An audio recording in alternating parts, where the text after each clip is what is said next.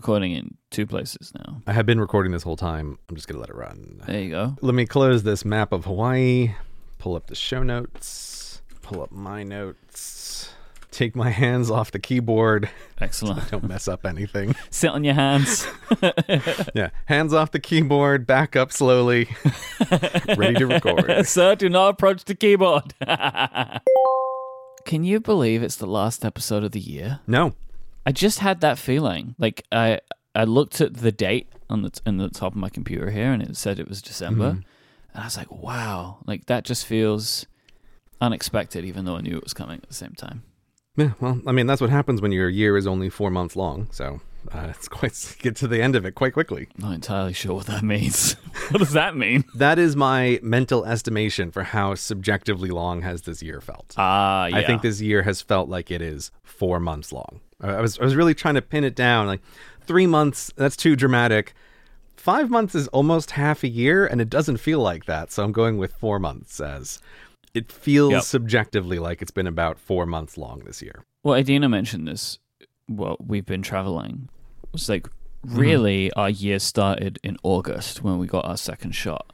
That's when our year actually began. It's when we started doing things that weren't that one same thing. Yeah. And so it really has been like 4 or 5 months of an actual different year. And so it feels like it's gone by quickly.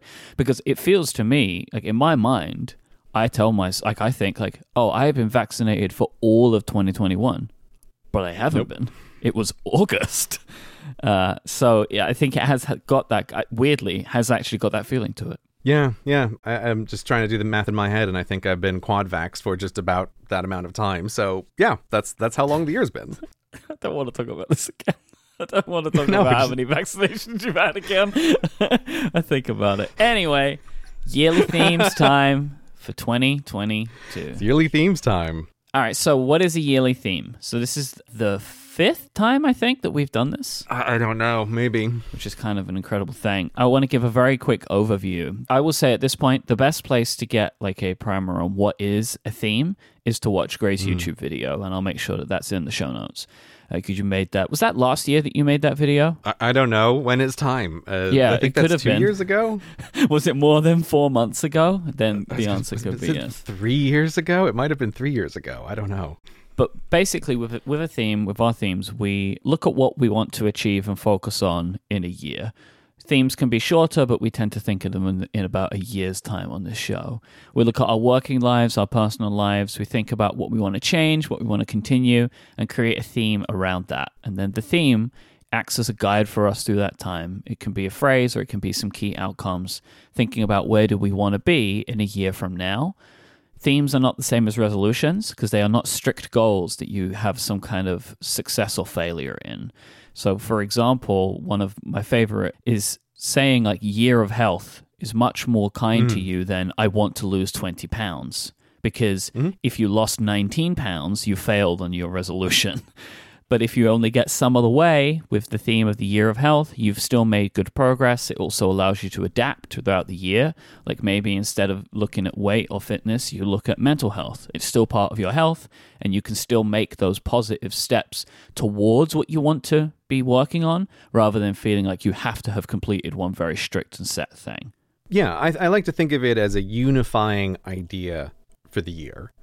Yep. This is a phrase that means something to you, and that you can have like thoughts collect together underneath this umbrella. And I particularly like them, especially over the last couple of years, because they can be very flexible and adaptable depending on what's going on in your life or what's going on in the world. And what I personally value about the yearly theme process is it gives me an opportunity to kind of take stock of my life like on a yearly basis and really think about what's working and what isn't, and what I want to change about it. And then on these episodes, which we've been doing for 5 years, we assess how our previous theme has gone for the current year and talk about what worked, what didn't, and what we're going to set our new yearly theme to be. So that's what this episode's going to be today. All right. I thought we could maybe talk a little bit about how we choose our themes. Okay. Because I kind of made a note of it this year that I've established a process at this point. And it runs the whole year through, and then in the last couple of months of the year gets kind of brought together. So, I journal every day. As I'm journaling, I'm talking about how I'm feeling, I'm writing that down. And as we kind of get maybe to halfway through the year, I start to make like mental note of the things that I find myself writing often.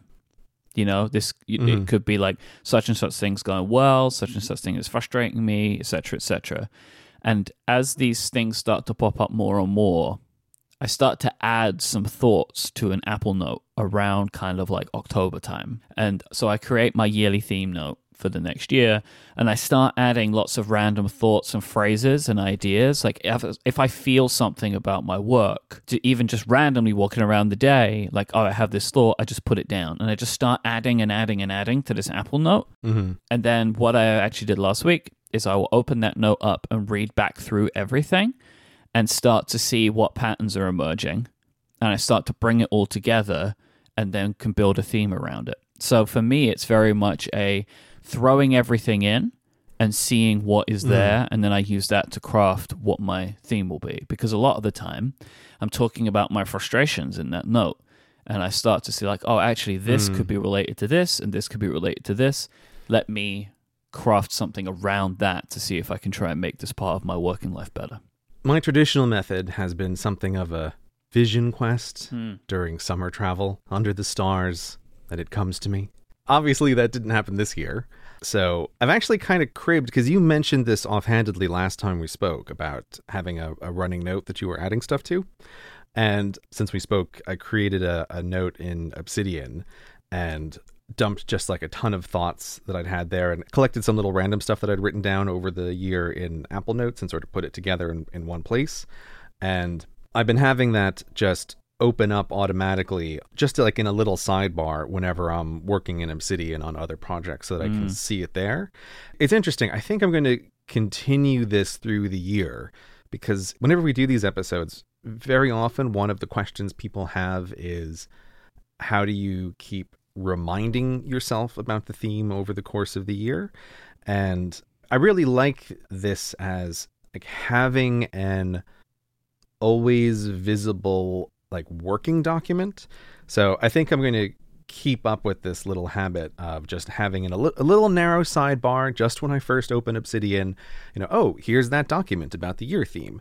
And you can just look at it and think about it for a second and kind of remind yourself of what you want to be doing. So yeah, a lot of people create a visual reminder. Like I know we have a lot of listeners that maybe make a desktop wallpaper that's related to their theme in some way, or they write it down on a piece of paper and stick it on the wall or put it on a whiteboard.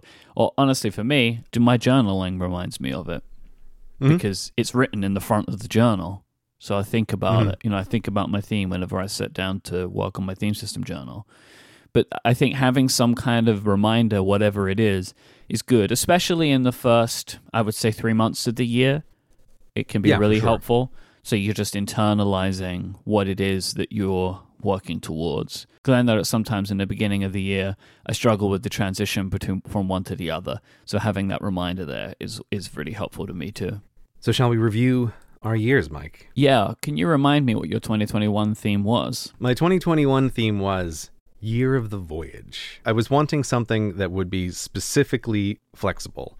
So it had a dual meaning for me. It was voyage in the sense of the Spaceship U video that I made about when you're in a constrained environment, maintaining the routine and the separate borders of your working spaces and your living spaces and your recreation spaces, that all of this is really important. So Year of the Voyage was partly about, hey, this whole situation isn't over yet. Yeah.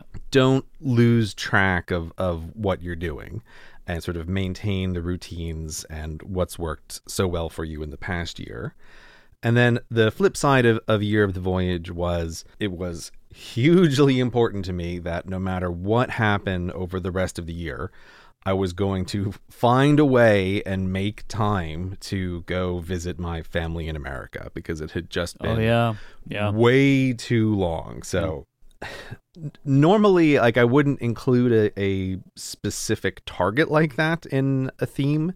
I think that does sort of go against what we set out in the beginning, but it was just too important for me not to do it. It's like, I'm going to make this happen, And I don't care how much effort or how inconvenient or how much time. I've got to make this happen. And I'm like deciding at the beginning of the year that this is going to be a thing.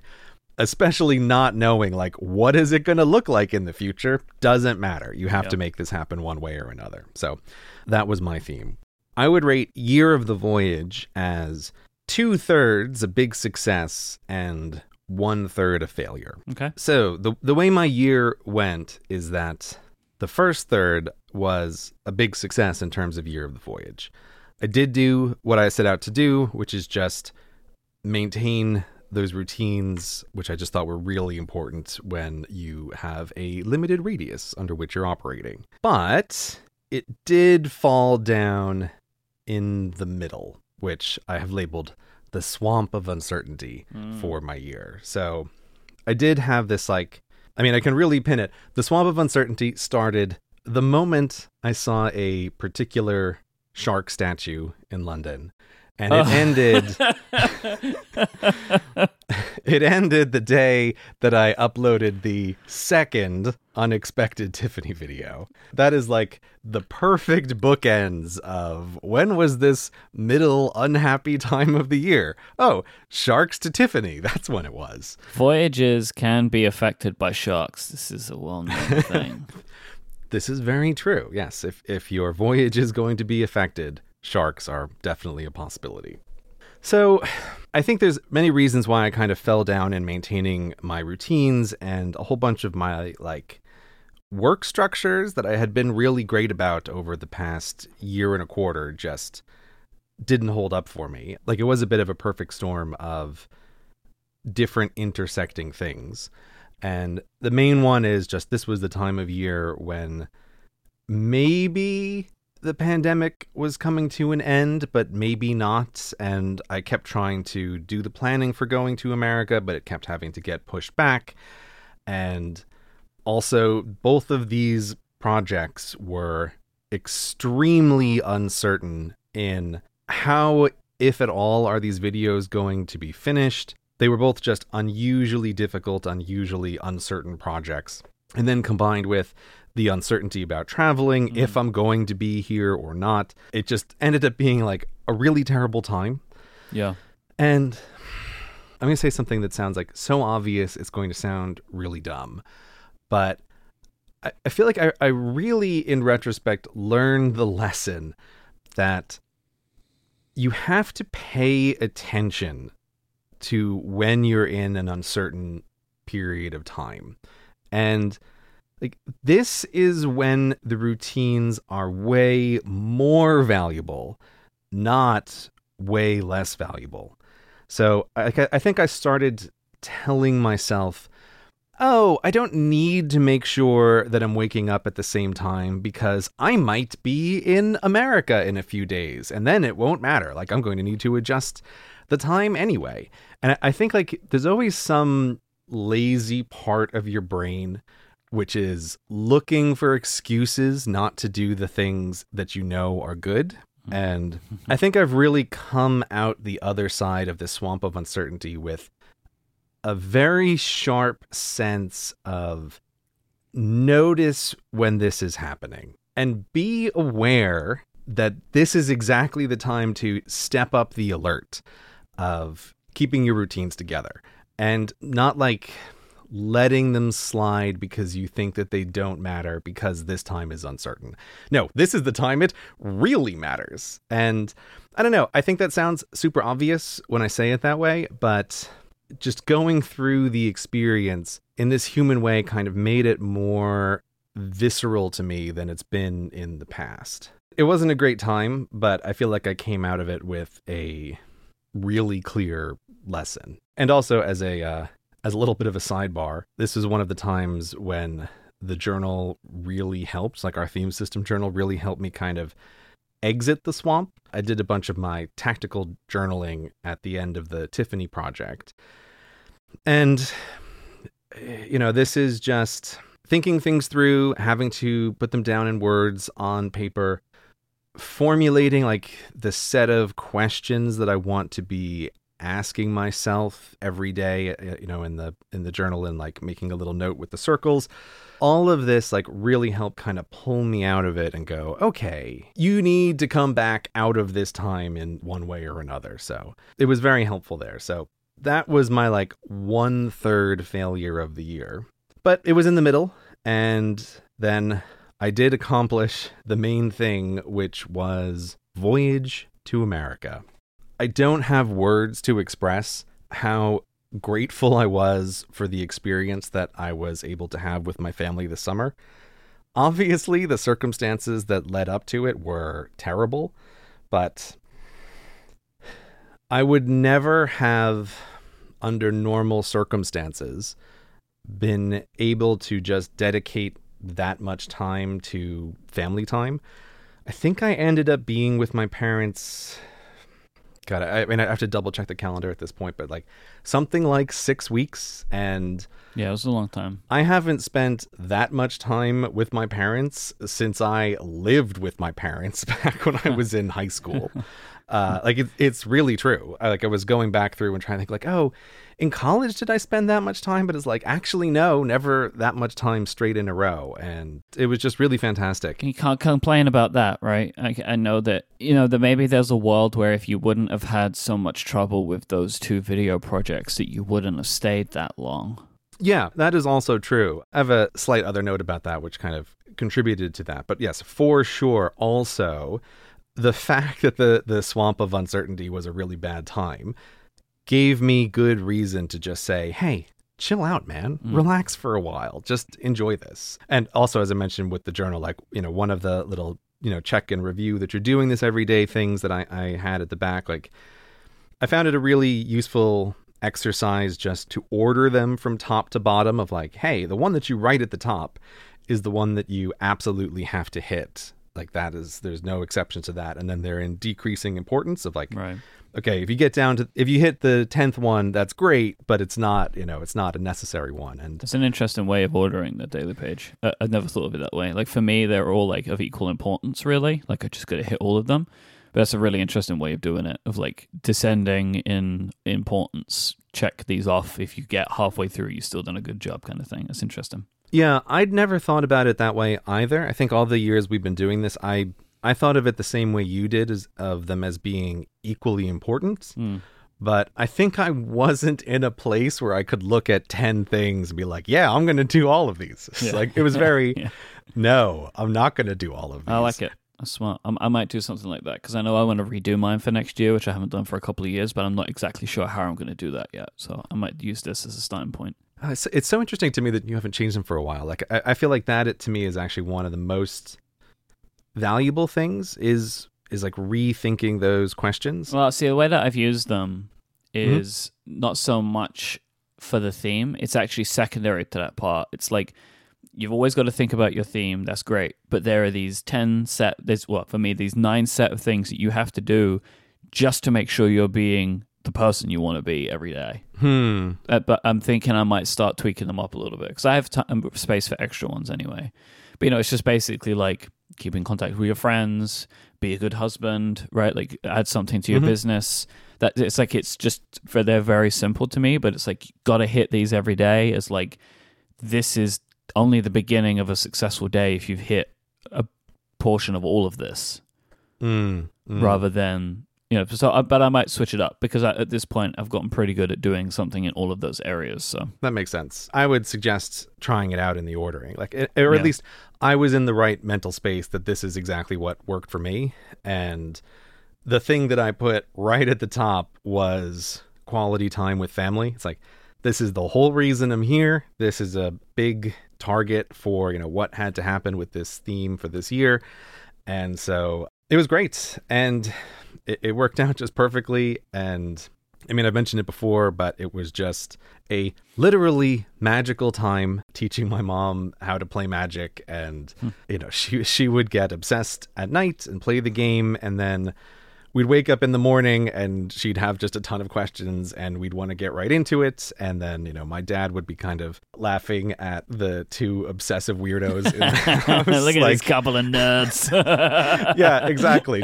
Doing this like for hours and hours. It was just great. Like I could not have asked for a better time. Like it was a peak experience of my adult life, the ability to spend so much time with my parents that I just haven't had in years. So it was unspeakably great and just a huge success for the end of the year with regards to the year of the voyage.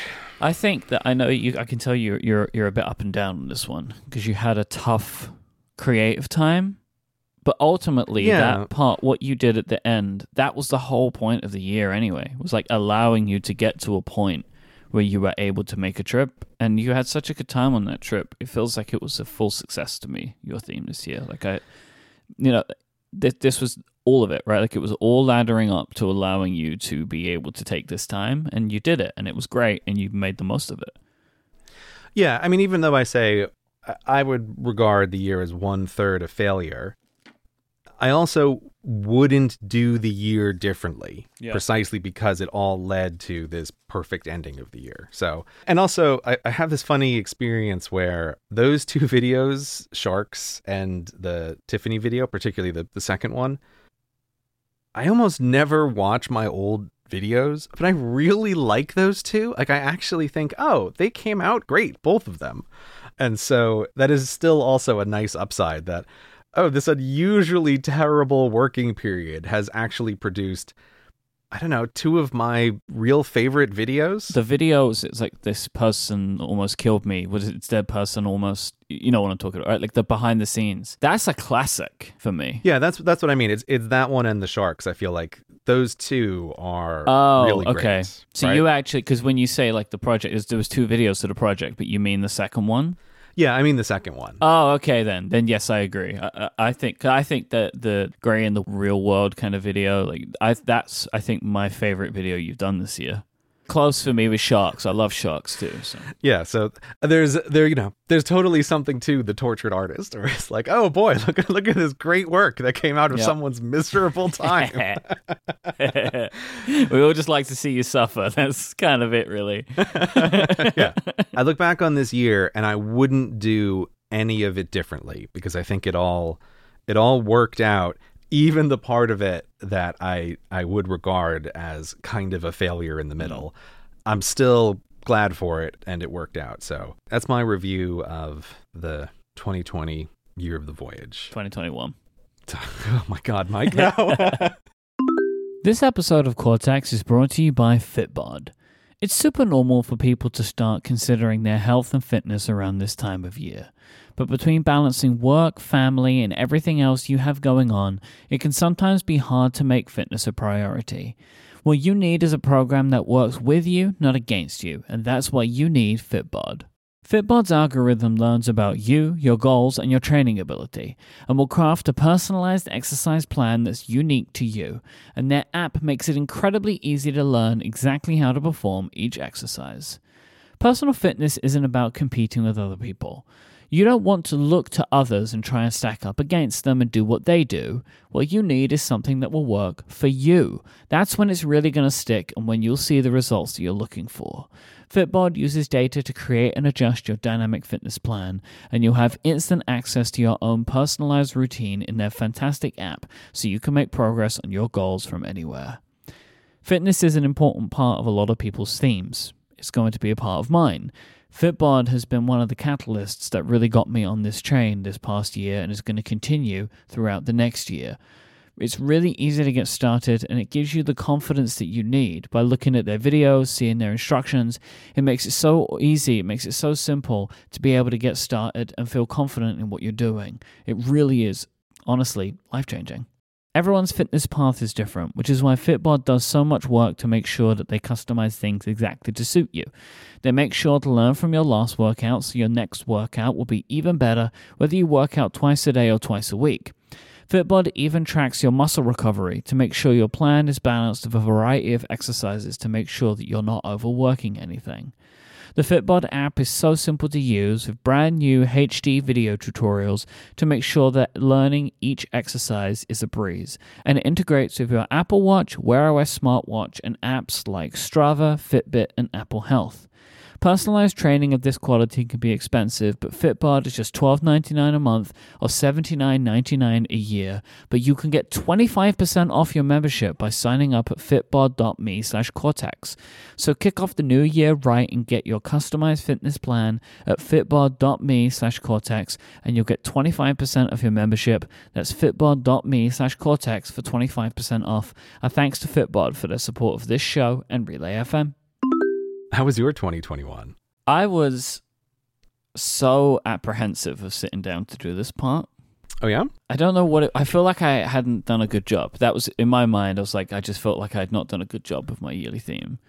And I didn't want to re-listen to the part of the episode last year where I spoke about what I wanted my theme to be. Like, I was really putting it off. But once I actually sat down and went through it, I felt better about it than I had initially anticipated I would. And I think really for me, the reason for this was I had lost sight of the fact that my yearly theme this year was more about setting groundwork for future years and put way too much stock in about the way that I'm feeling towards the end of the year of overwhelm, when really it actually kind of makes sense. And I think it was just in our episode last year, we spoke a lot about how big my theme was. And we spoke about how there was, this element of groundwork. And so listening back to it made me remember that, and I felt a bit better about it. Remind me, what was the name? The Year of Reinvention. Right.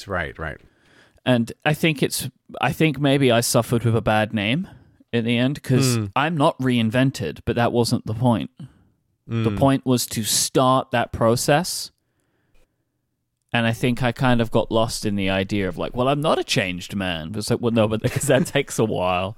But the Year of Reinvention was more about setting some steps in place to move towards changing a lot of my work life. And I do feel that now that I've actually sat down and done the review, which is why I think it's important to do the review, because now I've changed my perspective on my year. I feel like I have actually set myself on the path to being this future progression of who I want to be. And I've moved everything forward. Nothing's completed from the year. Everything's just moved forward in the direction that I wanted. And I feel like I made some meaningful progress. Can you give me some examples? Yeah.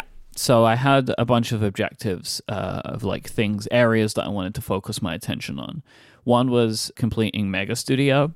And this was kind of like my I'm going to America that you had of like, there is actually, I believed, an endpoint to this when I started it, but it actually turned out that that wasn't the case as the year went on. So one thing that I loved about when thinking about my studio is I spent the full year there this year, which I'd not done previously. So I was able to work there as much as I wanted for an entire calendar year. And I would say at this point, the studio is kind of as complete as I would feasibly want it for now. There's like a couple of items of furniture that would be nice to have, but ultimately what this year has done is proven what we really want in an outside space. That at the moment, Mega Studio only really works for me. It doesn't work for me and Adina. And so now it's kind of like, all right, like we've worked out the way that we would want to have an outside studio space. And ultimately, we do need it to have a couple of rooms, or at least one office room for me to record in, and then a larger space, and also like our own bathroom, our own kitchen, which is all stuff we have to share in the building that we're in right now. So really, I don't think 2022 is the year where we actually change this, but it will be the year where we start to put some plans in place for maybe 2023 of moving to a new studio space.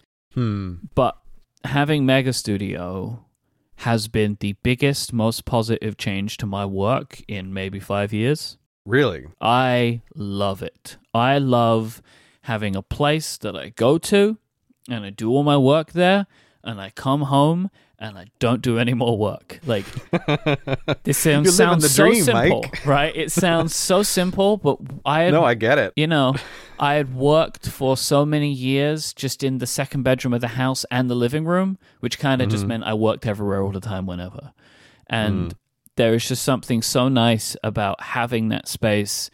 There are so many things that I do. There are things that I don't do because of having this place of like, well, I could record this extra show, but it means I have to go to the studio on the weekend, and I don't want to do that, so I'm not going to do it. That kind of stuff has just been so great for me. And while I do still have the emergency gear at home, I don't like to use it. I can still edit at home if I want to, but I don't really want to. I want to go to the studio and do it because I like the environment more. It just feels nicer. It's bigger. It's more open.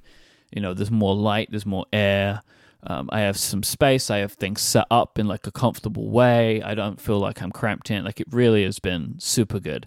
So I'm really happy for it. And I'm also happy that we have had this space. It hasn't been too much of a disruption, and it's allowed us to learn more of what we would want in a future space. Like, it's been a good first step in having an out-of-home office.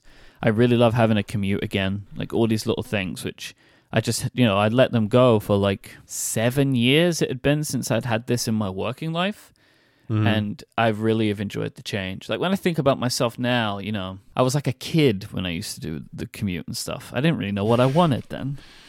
Yeah. Like, I was in my 20s and I was still kind of working stuff out. And I also hated what I did and didn't see any of the value that can be drawn from that.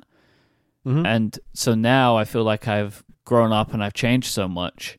Having that separation and everything that comes with it, I think works pretty nicely for me. So very happy with that part. I imagine a lot of people have recently realized that the commute and the physical separation of space, there's a lot of advantages to that. Yeah. And while you might think, oh, I don't want to have to do that, and it's nice to not have to, there are some big advantages for having a place that you go to, which is the work, and then you have a transition back home and the work is not done at home. Yeah. It's a huge psychological advantage. And I have no doubt that it's like a similar thing is there's just been a bunch of people that have realized they want the exact opposite now that they've had it. And this is more kind of like, I've just had that experience the same as everybody else, but in a different way, because it wasn't COVID related, me getting the studio, but I've just had a similar experience to many people of having had a change in the way and where I work, and I've learned something new that I love from it. Yeah, it's interesting to hear you say that your review is more successful than you thought going through it, because this is also a case where when you say you spent a full year at the studio, I think, no, Mike, surely that can't be true. Exactly. You've only recently gone, but it's not true. I didn't realize this until I sat down to do the review. This is the exact reason why it's super useful to actually write down and track things. Because if you had asked me how long you've been in the studio, I would say, a couple months at most. Everything's just a couple of months. Yeah. So I'm really happy to hear that both that you've done it, and also, way more importantly, at the end of the year during the review, you realize that you've done it. Yeah, that's the most important part. Yeah, that is way more important in some ways. If a tree falls down in the studio and no one's around to hear it, was I ever at the studio in the first place? I don't know. It's an unanswerable question. These are life's great mysteries. What isn't a mystery, though, is I did visit your studio, and it is awesome. Like, I'm so jealous of it. It is crazy to me that you're thinking about a mega studio in the future on a 2023 timeline. But hearing you talk it through, it totally makes sense. Yeah, I don't need more space. Like, the amount of space that we have is great. It's like more than enough. We just need it to be separated. And there isn't really a great way to separate what we currently have because the ceilings are so high. Like, putting in any kind of fake walls or partitions is just not going to do the job. But hey, if you like my studio so much, the unit next door is available. It's too long of a commute. Otherwise, Mike, I would, but it's too long of a commute. For you, it is. For me, it's great. But it really feels like your place with the way everything is set up, with the equipment, the way things are laid out, the way it's designed. Your adorable little like quarantine space taped down in the beginning. That is an Adina invention. The whole thing is great. I just love it. So I'm very happy that you've spent the year there, and I'm also very happy that I was able to actually see it in person and check it out. And it's great. I'm so happy that you did that, and you've got space for all your stuff. So one of the other things was doing something new, And again, I feel like I've ticked this box quite a lot with keyboard-related stuff and Twitch streaming. Like, I've really been loving this. It's one of my favorite things that I've done in 2021. I stream basically once a week, and I have a great set of people that hang out, and we build keyboards and customize keyboards, and it's just been a really great hobby, and I've loved learning the new skills that come from it. And that comes from learning streaming stuff and also just learning how to do these electronics projects. Basically, we'll stream every Friday, and I really like that it's at the end of the week, and it's one of the things that I look forward to the most in my week. And I'm also really happy that after having done this for basically a year, it still just feels very much in the hobby camp. It never moved over into work. It doesn't feel like it at all. And it just feels like something that I do to just hang out with some people and just spend some time, some fixed time doing something that's just for me that I enjoy, that I don't think I otherwise would have. I think if I didn't have the idea that I'm going to stream it, if it wasn't on my calendar, I wouldn't spend the time doing it. But, this is also something that if I have a spare moment to myself, I might tinker with something for a bit. But having the time on my calendar every week to sit down and play with this stuff, I think has been really valuable, and I'm really proud of the skills that I've learned over the last year with this. That's all you need to do? No editing of any kind is really good. Okay. I don't make YouTube videos about the keyboards either, which is something that I could do if I wanted to. I could make a YouTube review of a keyboard, but I don't want to do it because then it's just going to feel like work. So the spontaneity of it and the fact that I don't really prepare, I'm not sitting down and writing down ideas for my streams. I might have a thing I want to do, but it's a totally different thing. Oh, I want to work on this project on Friday. Great, I'll get it ready, and then I'll go for it. But it's not. None of the processes that I go through for my podcast recording at all cross over into this. Like, I even use a completely different computer for it all. I can use my gaming PC or my streaming PC. Like, it's all different. I have a different part of my studio for it. It's all very, this is just what this is for. And I think that separation of it has made it feel just really great. And it just continues to just feel like a fun project, not a work project. Yeah, because you do have that desk that's on the opposite wall for this. I didn't realize that was your gaming computer. Yeah, it's kind of split into two. It's a really large desk, and the left side of the desk is just streaming and keyboard related stuff, and then the right side of the desk is kind of where I spend most of my time working where I'm not recording, because the desk is just huge. So it works great for it. I've got these kind of two stations that I sit at the studio though. Yeah, but if you can split a desk in two and make one side the one side and the other side the other side. But I think I didn't realize that the computer over there is also the gaming computer. I feel like that's a really good way to do it, so that it's just clearly oh, this is where I do the fun stuff, and that includes the keyboards, and it's not professionalizing it. That's interesting. Fun that Windows is where I do all my fun. Mac OS is where all the work happens. Yeah, but isn't that how everybody thinks of the operating systems? Windows is for funsies, and Mac is serious and buttoned down. I think that's the reputation. I think that's the long-standing understanding of those two. Yeah, I think you're right. So I have a few more. Building new norms was the thing that I wanted to do, and I still think that I've got work to do on this. One of the things that I spoke about and I feel very set in is less overall travel. I do not envision ever going back to my 2019 travel amounts in a year. And one of the things that I really want to focus on is different travel to what I was doing before. So basically more travel for pleasure, less for work, which means vacations. I only took one vacation in 2021. It's incredible. I'm actually at the end of it. I'm on it. I'm on it now. But I let it go way too long before I did this. Basically the entire year. The last vacation that I took was in January 2020 and then in end of November 2021. That was stupid. Honestly, to do that. I didn't need to do it. I felt like I had to do it, but I didn't. I could have taken more time off in the year and a half, the 2 years, but I didn't do that.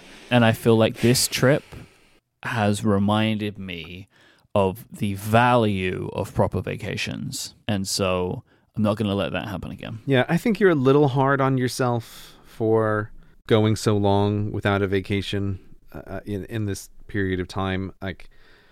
I don't know. I think you're a little harsh on yourself with that, and it's extremely understandable. I could have taken a week. Why. I could have taken a week or a couple of long weekends. Like, I could have done that. Yes. But I didn't do any of that. You're not wrong. I think it's a very understandable time period for that to have happened. But yeah, you're not wrong that if you're thinking about it in terms of a week, you could have done that. If this was just random time, then I would be way more upset at myself. Like, I would just think that I was an idiot. Like, if if it's and then I would like, 100% agree. Like, yeah, like 2017 to 2018, I just didn't take any vacations. Like, what is wrong with you? Why? So, I've learned that going forward, I need to do this. It's very important to me. I feel so much more refreshed about going into next year than I did like 2 weeks ago. 2 weeks ago, my whole world was crumbling down. And now I feel much better. Like, I'm going, like, as well, when I get home, I am, like, crash landing into a busy work period, but I feel more prepared for it. Right. In a way that if this was just the amount of work that I had starting Monday from a regular week, I would feel absolutely terrible. But now it's just like, no, this is just I've just got, like, a busy couple of weeks before Christmas starts, and it's fine. I'm going to be able to handle it. I've built up enough energy now. I'm ready to go. But that's because I've taken this time, and it's been very valuable for me. So I'm not going to let it happen again. Where, really, it's also the prioritization of relaxing time over working time is one of the big things that I'm going to focus on when it comes to travel now. Can I ask what the reasons are for less work travel? Like, is it specific? I think this is good, right? That you're saying, you want to travel different, more vacations, less work. But what's the reasoning for the decrease in the work? Working travel is just for me. Okay. Vacations are for me and my partner. Right. Okay. And if I'm just traveling for work, I get an enjoyment out of that. I get a refreshment out of that. But it's only benefiting me. And I don't think that's fair. And it's it's not that I won't do this stuff. I will. But basically all of my travel prior to the pandemic was just for work stuff. And there needs to be a way different balance for that. And also, I do get more benefit out of just pure vacations. But, so, and I can mix these things up, right? And I have, like, this trip has been vastly vacation, but I've recorded a couple of shows. We've met with some friends and stuff, and friends that I also work with, right? So there's always that mix there. But the way that this is balanced, it's been way more vacation. It's right. Like, we've been away for like 17 days, and there's been maybe 2 days where there's been work stuff going on. And that's been really good. That's vacation. I've enjoyed it immensely. And I think it's important for me to have that time as well. So that's what I kind of want to focus on going forward. And I feel like I've set that up. So this is one of those things where, like, I was thinking, well, I don't really feel like I have a plan for what this stuff looks like. But it's fine because I've started taking the steps this year to enable that to occur in future years. Like, this is one of the areas where I feel like, but I don't really have an idea of what I want when it comes to, like, new norms. Because it's more than just travel. It's a lot of things. But really, I do feel like my mindset has changed this year, where I feel like I am in a space where I feel like I'm open to changing things that I have otherwise felt were just the way that things were. And so now I feel like I'm much more open in future years to adapting what my life looks like. There are a couple of other things that I can breeze through, I think. Direct support was one, and I'm super happy with how membership's been going. The base and security that it's provided has been really wonderful. Like, it's just now I do feel like I have a level of security in my income that I didn't have before. And in a time which still continues to be in flux, like, the advertising part of the business is always up and down. It's been up and down all of 2021, and I reckon it's going to continue to be the same. Global supply chain, etc., etc.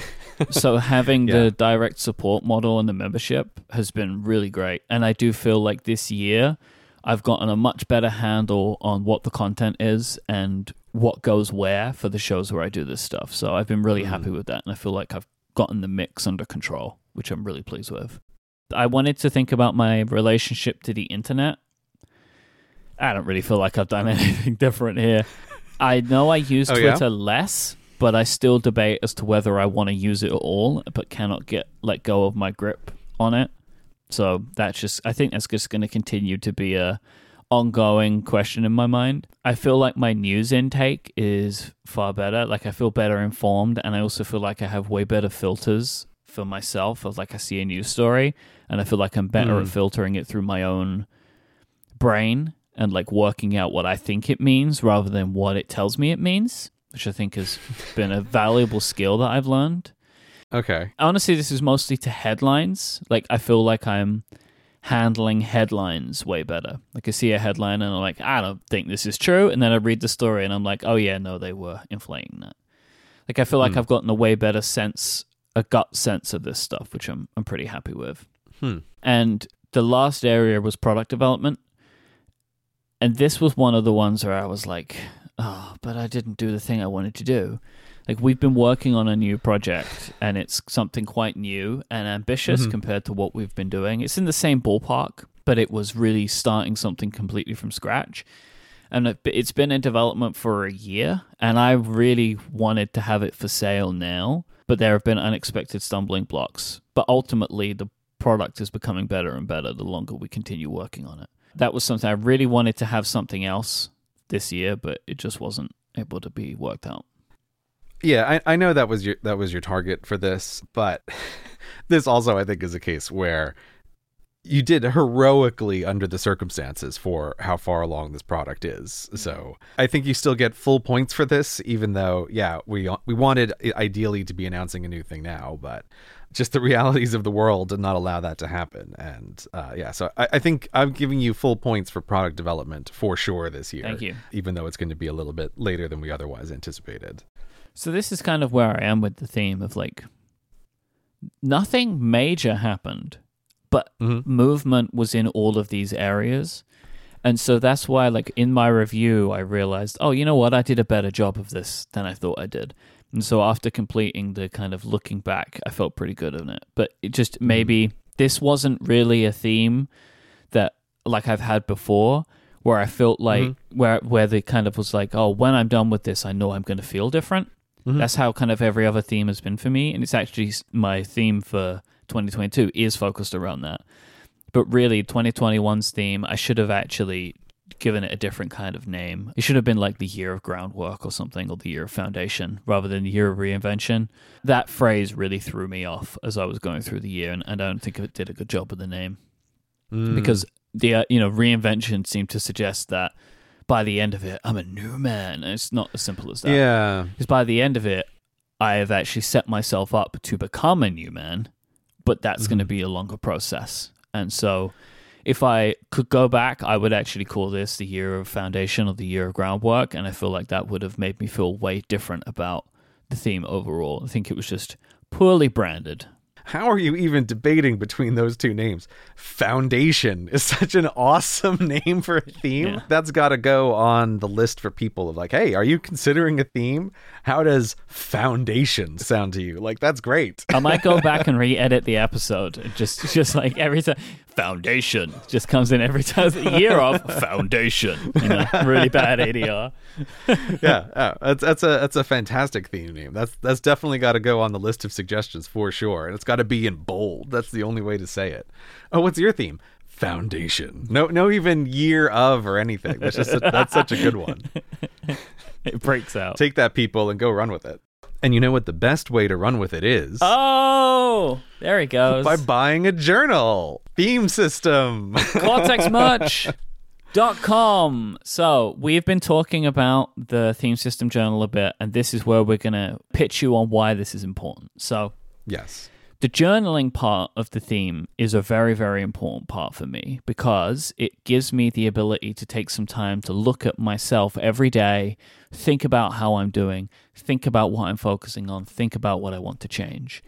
Not only does it keep me on track with my theme, it serves as a reminder for my theme and also helps me plan my next one, right? This is what I mentioned earlier, that my practice of journaling every day helps me highlight the areas in my working and personal life that I want to change for the future. I see what keeps popping up. For me, like, for example, a really good one, and I'm going to talk about this in a bit, I have a section in my journal every day where I talk about something that was bad in my day or something that's frustrating me. far too often I wrote, I feel like I'm too busy or I feel like I'm overwhelmed. I kept noticing that I was writing that a lot. So it's like, okay, I need to address that. And it's a thing that I feel like if I wasn't writing it down, if I wasn't like verbalizing it, I don't think I would be able to pin exactly what it is that was making me feel not great, but I was realizing it was overwhelm. And it was the practice of journaling every day that helped me uncover this feeling, which I can then use for creating my next theme. So I really love it for that stuff. I'm still going to make the pitch that I'm thinking of a younger version of me who would be listening to this and listening to your pitch that you would do this every day over a long period of time. Younger version of me knows he's not going to do that. And so I still make the pitch that like what the journal is great for me for is this tactical journaling. I like it because it's over time, it's become much more like an object, which is the, hey, you're serious now object of you want to change something and you're going to intentionally work on it with this thing. And like, I really do mean it. Like it helped bring me out of a funk at the end of the Swamp of Uncertainty by just going through, writing down the items that I wanted to track every day, prioritizing them by what matters, like what are the things that I absolutely need and want to do. This time in particular, I really like the exercise of thinking through what counts as a full circle and what counts as a half circle for like partial credit for this thing and full credit for this thing. And I find using it really intensely for a period of 1 to 2 to 3 weeks, it never fails to help really change my mental mindset. I just love it for this. But I think you're making a really good example of why our product is good, because we created this product together and we use it completely differently, because that's how we made it. We made it to be customizable, that it fits into how you want to work. Maybe you want to journal every day. Maybe you just want to pick it up for a 3-week period to journal. And it works because we don't date it, right? Like it's not meant to make you feel bad because you don't address it every day. Yeah, no, we definitely use it differently because, and also it is just very funny. Every time you mention that thing about where you write down something that didn't go well, I hate that. I hate that so much. I'm always Mike, don't do that. That's a terrible idea. But you know what? The point is, it works for you. You know, whereas like my pitch instead for those 2 boxes at the top, like especially if you want to like elevate your mood, is the thing that always annoys me with how effective it is, which is like writing down things you're grateful for. And it's like, it makes me so angry how effective it is. But it's like the top box in the morning, write something that you're grateful for. And the next little box right below it, save it for the end of the day. And at the end of the day, write something that went well during the day. And it's like, God damn it. It sounds so dumb, but it is so effective. So like, I recommend people, they can go to themesystem.com and we have examples of what people write in the journaling pages. And these examples are actually built on these 2 ways that we journal. So there's one from me where in the 4 boxes, I write something that's good, something that's bad. What am I thinking about? And what am I looking forward to?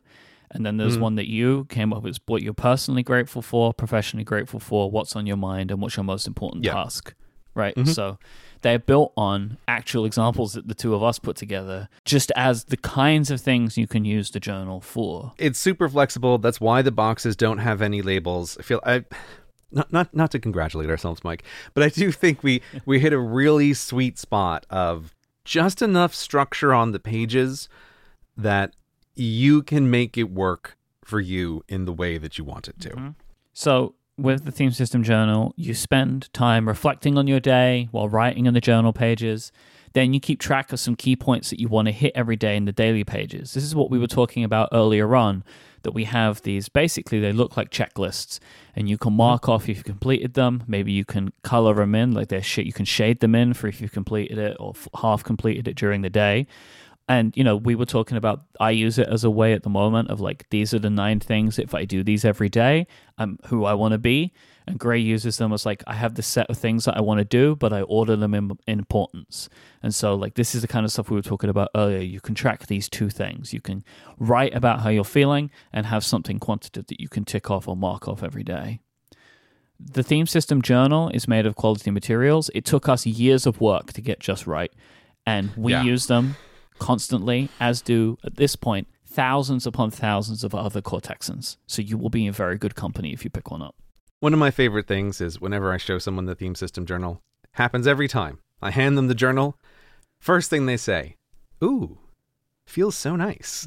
Like, yes, that's the result of years of work. Yeah, it's funny how that happens, really. But look, the whole thing is made to, I think, a very high specification and standard that I set. It opens flat because it has it's like a kind of soft hardcover. It has some structure, but it opens flat and it's flexible, which I like.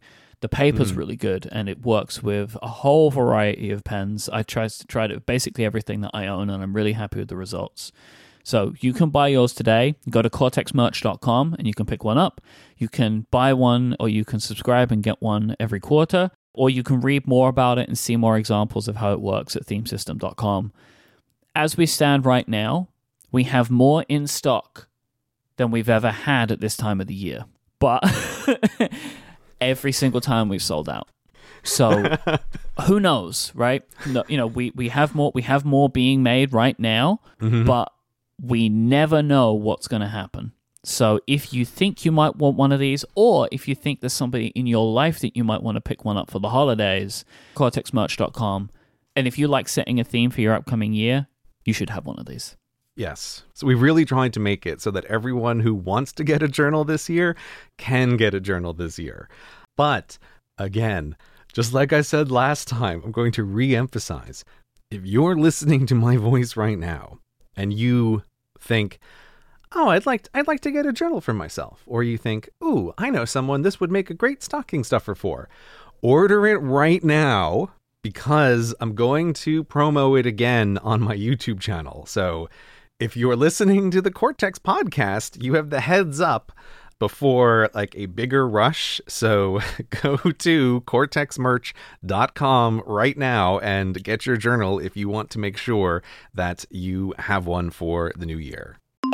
Before we get to the themes proper, Mike, I have a bit of a interregnum theme topic here just to discuss. Okay. For the last 2 years, I've had a kind of secret business theme that I've been working on. Haha, secret theme. Yeah, it's a secret theme. We talk about our themes for ourselves, and I've just had this secret business theme, which is really related to the YouTube channel over the past 2 years. And I thought, well, this might as well be a place to review it. I have never really talked about it, partly because I just didn't know if it was going to work at all. My business theme for the YouTube channel that I started really just after I did my very first major Patreon push, where I said like, "Oh, I'm not doing sponsorships on the channel now, and I'm just going to be patron and member supported."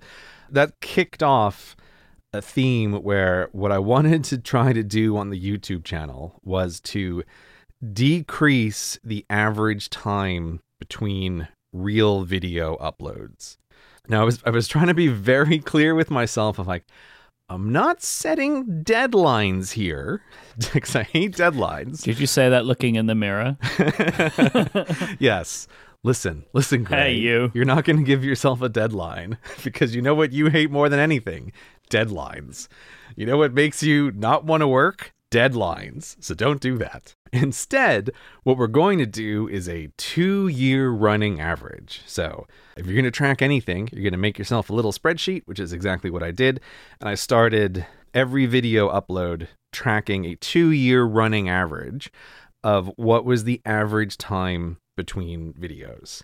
And here we are 2 years later, and no one in the world has noticed, but I was very pleased because when I started, the average was over 50 days between what I considered to be like real videos. And I finally hit the target that I wanted to see if I could hit 2 years later with the upload of the Tiffany video, which was to get that 2-year running average under 30 days between something that I considered to be like a real video. Look at you. That's a big difference. Yeah. Again, I think because I operate on basically geological timescales for a YouTube channel, no one noticed what was to me like a tectonic difference in sort of working pressure. But I was very pleased to have actually hit this. I think this is also a case where it's like the stars aligned in various ways to make it a little bit easier for me to work over these previous 2 years than the 2 years prior to that. But I mention all of this because the goal of it was never like, oh, this is a thing that I want to maintain. It was more like, I want to see if I'm able to do this over a long period of time. And I'm mentioning it now because in some ways it's a little bit of a prelude to where I am with the 2022 theme, because I think I mentioned it a bunch. I can't remember if it was last episode or the previous episode, but I kept using this phrase like tapped out, that after this year, I felt really tapped out. And I kind of want to introduce this formally as an idea, which is it's separate from the concept of being burned out. I feel like burned out has a really precise meaning of like you've overworked and you're like resenting what you're doing, and you just feel like totally used up in a really negative way. And that's not the way I feel at all, but I do feel like I got myself into a position of having really focused on the YouTube channel that I was a bit tapped out after the last main upload. And the difference there is I feel like I've never liked the YouTube channel more than I currently do. Like, I really wanted to work on it, but I made a decision not to do any work when I was visiting with my family. And I thought, oh, when I come back to the UK, then I will get right back into things. But spoiler, I did not. Like, when I returned, I just still for a little while found myself completely incapable of getting back to work. I think it wasn't helped because when I returned, I went straight into a conference, which was the first time I had socialized with anyone in like 2 years. And then I suddenly met like 120 people and was really exhausted by that, especially basically stepping right off a plane. But nonetheless, I felt really just tapped out. And I've only just in the last 2 weeks really started to get back into things because it's like, OMG, the end of the year is coming right up, and like I need to get a video out before that is over. But it's left me in this funny place where I have now, without a doubt, had the biggest continuous break in my working life, since summers in high school, I think. Like, that's probably the biggest comparison there. So I find myself like entering 2022 having finished off this, what I think was good, but is a kind of strange interregnum. And it just makes me think, like, quite unintentionally, YouTube has, just in the entertainment world, ended up being like this weird 10-12 year long experiment in constant production without seasons. Like, when you think about people who work in the real entertainment industry, TV shows operate in seasons, right? Movies and other projects are created in a big burst, and then there's often a break. And I think kind of no one noticed, or it just sort of slowly crept up, that YouTube has become this huge booming part of the entertainment industry. But there is no season break ever, just because of the way that it's structured. And I think that's been good for content production, but maybe bad for people. So I don't know. I don't have any solid thoughts around that right now, but it's just been on my mind that, like, maybe there should be dedicated downtime instead of like an accidental downtime where it's like, oh boy, you've really worked a bunch and now you're tapped out and you're sort of accidentally taking downtime over a long period of time. But I don't know. It's just something that's been on my mind, and I feel like I'm just entering what's supposed to be new theme season in this weird in-betweeny state. Well, I'm pleased you hit the little theme that you have for yourself of reducing that time frame. I'm also pleased that you realize that you can do it, but you don't need to do it.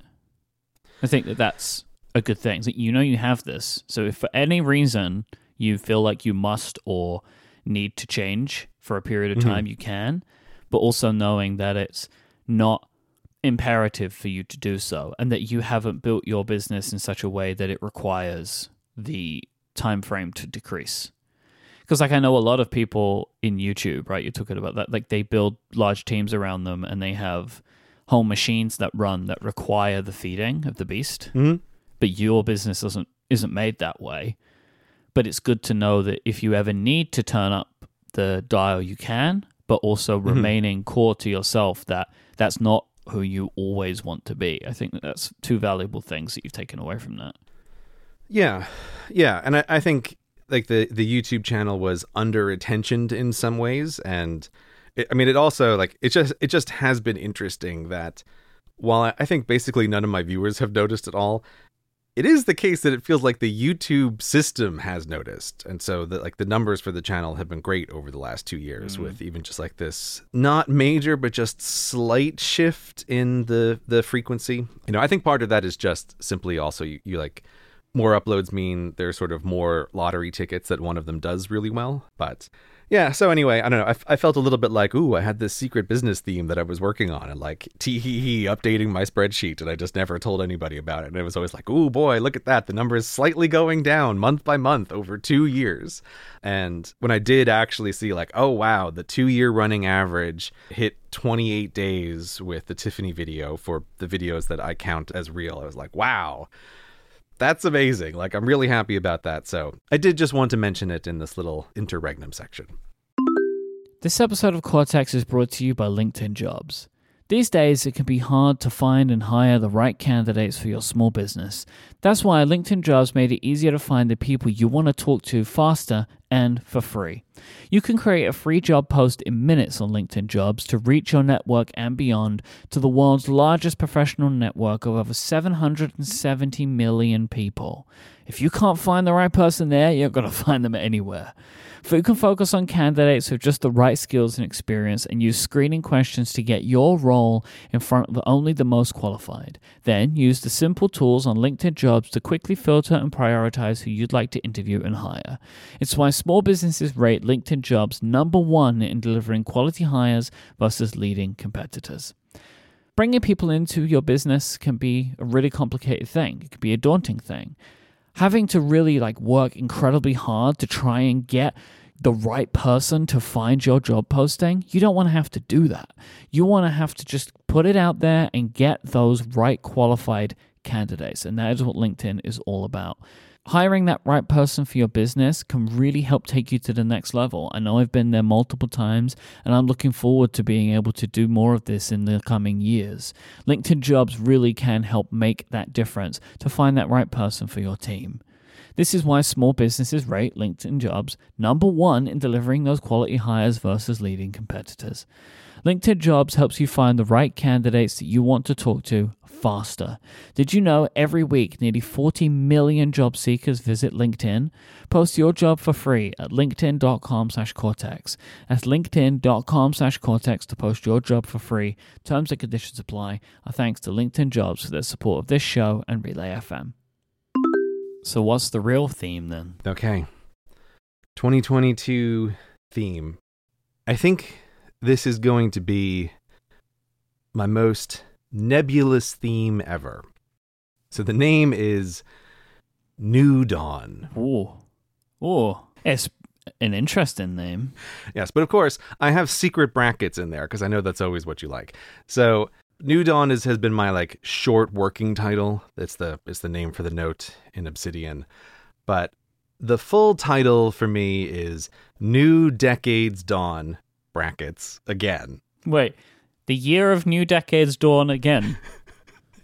So What is that? What is that? no, it's new, open parentheses, decades, close parentheses, dawn, square brackets, again, close square brackets. That's the way I have it written in my text document. The year of new bracket decades, dawn, bracket again. Yeah, I think right. that's very clear, right? No, I'm there now. Here, I can message it to you so you see how it's Please. properly formatted. I would like that. Although you can ignore the backslashes because that's necessary formatting for Obsidian to say that it's not an actual link to somewhere else. So there you go. Very clear. Yeah, that's just what you need. Yeah, so I'm going to be straight up about it. So this is one of these times where I feel like I have come to the episode about the yearly theme and I do not have clearly solidified ideas. I think part of that is just the year has felt like it's gone incredibly fast. And I think part of that is this funny interregnum period where I'm just coming off a huge working break. And like we talked about last time in State of the Apps, there's a lot of stuff where it just feels like, oh man, I've been really out of practice with a lot of what I consider to be my normal life. I haven't really been using my to-do managers. I haven't really been tracking time. I haven't been tracking projects in various ways. It just feels like there's been this real big gap. But I also think that that's kind of an opportunity. And the thing that happened this year that I feel like I've only just really begun to process is realizing that I really have been on YouTube for 10 years. And so part of what my idea for this theme is, what does it really mean to think about the next 10 years of my career? Now, it's a funny thing to say because I'm in the entertainment industry, and so careers are very uncertain. On a knife's edge at all times. Yes, it really is true. Yep. Part of that is quite seriously thinking about, okay, what are the bounds of this career? And again, I feel really fortunate that I have found work that is well suited to my personality and my temperament and the kinds of things that interest me. And I would love to keep doing this, but I was trying to be very serious about it. It's like, okay, the projections that I've kind of made are 20 more years of doing this is my optimistic great outcome. 10 years is like the median prediction, and 5 years is, I feel like, is the very pessimistic prediction of, oh no, something's gone wrong. TikTokers or GPT-5 have taken over the world and like your career is just totally irrelevant. Who knows? But I really like what I do, and I find myself thinking about it in these two ways. That like, on one hand, I feel like I have a really solid base. Like I've been lucky to build up this audience over time.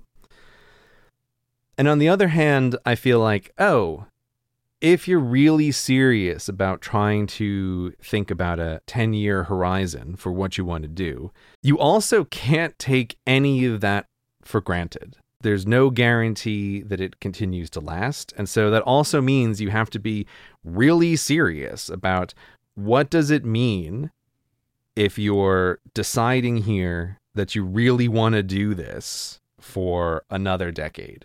In the same way that when I started a decade ago, also after a big break, I had to be really serious about what does this mean that this is my career now? Like, what do I have to do in order to make this work? And so that's why I have this idea of like new decades dawn again.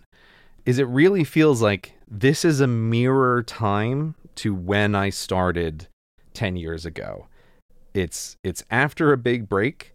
I'm obviously in a much better position now, but I also think I need to take it very seriously because, I don't know, in some ways, over time, it's just kind of felt very natural that like, oh, YouTube is what I do. And in the way that you forget your past selves, it starts to feel like, oh, this is the thing that I've just always done, right? This is quite natural. I've always done this, and it'll just always be here. But no. This is a good time to wake up and seriously think about it again. And I wish I had more solid thoughts around this theme, but I actually feel like this is really not something to rush, which is why I mean that thinking about this theme kind of is the theme for the year. Think about the next long-term phase of your career.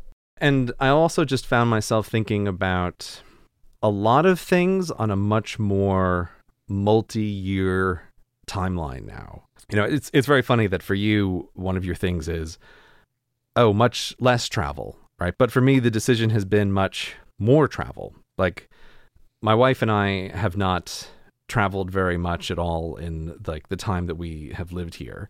And so we've set a real horizon on like, okay, we need to consciously over the next several years travel more.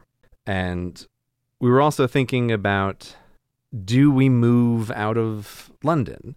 Where do we want to spend the next big chunk of time?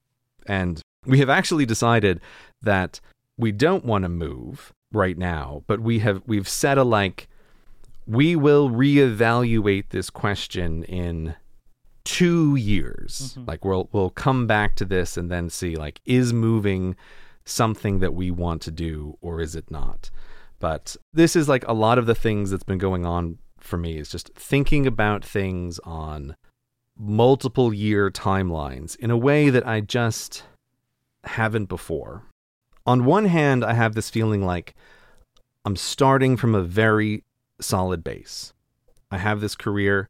I also have on the business side, I've mentioned over the years of like how much of a pain in the butt it is to try to like set up business processes in the background and like get all the paperwork sorted. And this year has really proven that we got all the systems right and the way that they're supposed to be. Mm-hmm. Notion Nation, baby. I know this is going to sound crazy that it's a multi-year process to get paperwork in order, but I will again say, if anyone listening to the sound of my voice is an American living abroad, and you think there is any chance at all that you will be self-employed in the future, do not ever do that while you are tax resident outside of the United States. It will be a living nightmare for you for multiple years. That's very actionable advice. That is the most actionable advice I can ever give. Yep. Listen, American expats, you will go on the internet and you will read from people, oh, there's no problem. There's tax treaties between... Don't listen to any of those people. They don't know what they're talking about. They're in situations where they're just employed by someone who is handling it all. The moment you step outside of the normal system, it is a total nightmare for you. But anyway, all of this is to say, like, last year we thought that we had like finally gotten an entire system in place so that everything just works really nicely. And I just had my end of year meeting with my assistant, and it's like, great, everything did work perfectly. Like, this long-term background nightmare is truly and finally over. It's all set up. All of the bits are working.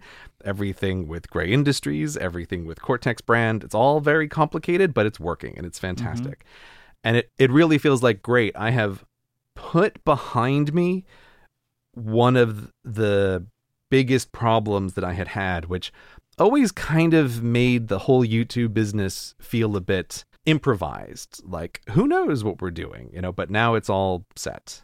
One of the other things that's been on my mind is, again, thinking of this as a mirror time to when I first started, is reevaluating my YouTube channel and my YouTube business in the face of what YouTube and the internet currently are, not what I remember them as being / wish them to be.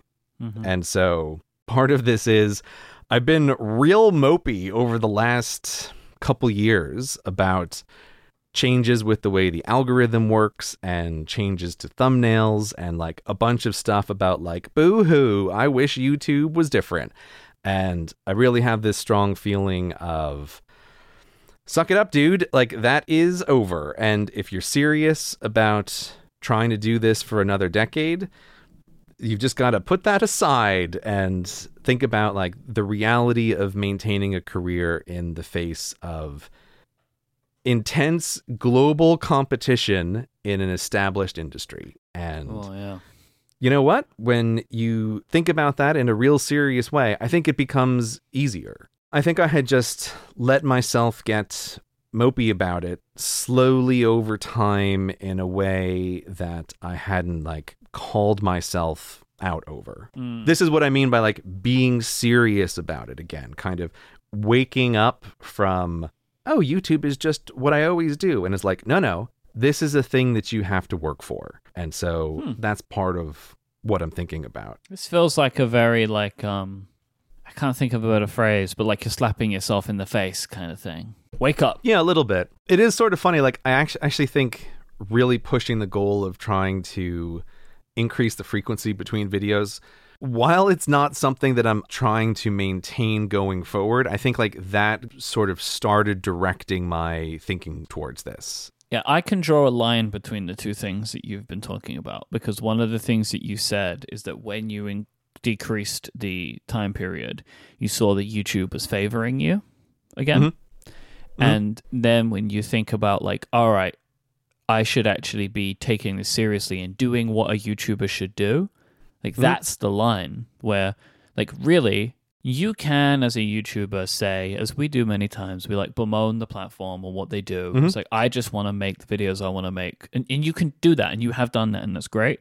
But if you decide, no, I want to participate in this thing that I'm a part of, it is all about doing the things that the system wants you to do to serve the videos in the way that they want. That's what all big YouTubers do, right? They're like, we focus on this, and you've been doing more of that, and you're getting the results. So you don't have to go all in and make like 2 uploads a week, and you got your shit. Like, but there are things that you can do to be more serious about being a part of the platform. And you know, we spoke about like titles and thumbnails. Like that's an important part, and the frequency. The algorithm seems to like it. So like I can draw a line between those two things of like, oh, when I did this thing, I saw a benefit. I'm actually now going to try and be more serious about how I approach this. I think it's interesting. I would say that there are many ways in which I was actively bucking the system out of like... kind of spite. It's like kind of a spite thing. Totally. I get it. It's like, I was the same, you changed, and I don't like it. Yes. Yes, that's exactly right. Yeah. I used to be able to depend on my subscribers to always see my videos, and now you've changed. Well, I'm still just going to call my video Exploring Tikoi, and I'll just, it's like, no, that's a terrible title, dude. Yeah. That's awful. That last video, calling it Someone Dead Ruined My Life Again, there's no way that didn't have a huge impact on the number of people actually watching it, right? And it's a behind-the-scenes video that got more views than the video. Yeah. And I think I can't remember exactly what it was, but the original title I wanted to give it was something like The Poem Project, right? Which is like, oh God. Dude. Ooh, let me click it. Yeah. Read me a poem, Gray. Yeah, exactly. It's like, I almost couldn't engineer like a worse title, right? This is terrible. And one of the things that has helped draw this to my attention is a new business theme, which I am going to mention here, because I think part of what happened in the past is, subscribers used to really matter on YouTube, and then they made a bunch of changes and subscribers don't matter. And that's fine. And I was always like, I came to the conclusion, like, subscribers don't matter. And I think in some part of my brain, I kind of went, so nothing matters, was the rest of that sentence every time I was saying like, oh, subscribers don't matter on YouTube anymore. I think there was a silent, so nothing matters. But I realized oh, I actually can have a target, which is my next business theme, which is a let me just be very clear. This is a multi-year target. Is called $1 billion or bust. Okay. I would like, as a career goal, to get to 1 billion views on the channel. Okay. My lifetime views over 10 years is just about 700 million views. And extrapolating it out, it's like, okay, I think I'm on track for hitting that in something like 5 years. Can I bring that down to 4 years? That's cool. That would be great. Yeah. 3 years, that'd be fast, but you know what? It's an actual target, and it actually feels really, even though I don't like goals, and even that I still use the word like target, I prefer the word target, but this really is a goal. And it's nice to have a career goal that's an actually measurable thing. No, I think it's good because you can have this thing up there of like a thing you want to achieve, and then your theme this year is the beginning of trying to get to what that eventual goal would be, that target. Yeah. Right? Like the theme of, I can't even remember the name, New Decades Dawn. But now I understand it. I do actually understand it now of like, this is me recommitting. Mm-hmm. And yeah, in exactly. that recommitment, it's the beginning steps towards achieving this big business target of 1 billion. Because if you just make videos for the next 35 years, you'll probably get there. But wouldn't it be great to do it, as you say, in 4 years? Yeah, and it's more that it feels nice and motivating to have a meaningful number to track. Like the subscriber number is not meaningful on YouTube. It is a vanity number. But somehow it never dawned on me that like, oh, the total views on the channel is a meaningful number. And it would just be nice when I have to describe like what I do in a sentence to be able to say like, oh, I run a YouTube channel that has 1 billion views. Great. Like, I think that's a nice one sentence pitch. I will say though, Gray, saying I have a YouTube channel that has over 700 million views is still also really good. I'm not saying it's bad. I'm just saying 1 billion is a great number. Bigger numbers, always good, right? Big numbers. You're always looking for bigger numbers, but yeah, I get your point. It's also faster to say billion rather than 700 million. Exactly. And I think there's some way in which when you're saying the number with more digits, it sounds like you're being much more of a try-hard sort of person. Like, it just sounds better to say 1 billion. Over 744, right? Like, oh, so it's 745? Is that what you're saying? Yes, exactly. This is also a clear example of what do I mean by I find myself thinking about multi-year goals, and this is totally a multi-year goal. Yeah. I'm very happy to have it. I'll also just say there's another sub part of this for me, which is the again has a double meaning here, which is the pandemic for me has, again, personally mostly been a huge net positive in my life. 2020 was without a doubt one of the best years of my adult life. And 2021, while I would describe it as a highly variant year, it's also not a year I would want to do any differently. Highly variant. That's a real phrase to use for 2021. I feel the same. Whatever. I'm sticking with it. It's been a highly variant year, man. It's all yours. I was like, should I rephrase it? The variance has been quite high, but that doesn't make any difference. It's still the same. But the one thing that I really feel like I resent the pandemic for is it took away what was my goal at the start of 2 years ago, which was that I wanted to do more Gray Goes Outside. Yeah. And I was gearing up for, you know what I want to do? More stuff in the real world. I want to go to places. I want to try to see stuff. And I lost that. I really did. It was just terrible timing. And so the again part of it is I want to start this up again. It's a funny thing to do, but it's also fits within the multi-year timeline here because I feel like I'm trying to start up a sort of career within a career on the YouTube channel. I've tried lots of times filming a bunch of stuff in the real world. The vast majority of it has not worked out and has never appeared on the channel. Some of the things that I've done have gone up there, but they've all been sort of weird and random. And this also feels like I either want to solve this or I want to put this to bed and be like, you know what? This isn't a good use of your time. Don't try to do the real life stuff. This is also another one where I'm kind of giving myself 2 years to really make a decision about, is this a good use of my time? Does this make sense to do? And maybe at the end of the 2 years, I discover, you know what? Going places is good for me personally, and I shouldn't waste my time filming. Or maybe 2 years from now, I decide, oh, this is actually like a great use of my time. But right now, I just don't know. But that was the thing that I really wanted to do at the start of the pandemic, and it was taken away from me, that opportunity. Yeah. So I'm booting that one up again. I'm pleased because I love those videos. I always enjoy the videos where there's like that mix and where you're outside doing stuff. So I look forward to more of it. I know it's hard, and I know it's like a different set of skills, and they're tricky to make and they're tricky to get right, but I always enjoy them when you do them. Yeah, I mean, we can talk about this another time, but I think so. I don't know what these videos are yet. Like, I love the sharks video, but I feel like that isn't even really a Grey Goes Outside video. That's just its own weird thing. You've seen a video that I'm working on now, which is also very stylistically different and is its own weird thing. I don't know. But I want to solve this one way or another, and possibly solving it is deciding, like, it just doesn't make sense. I don't know.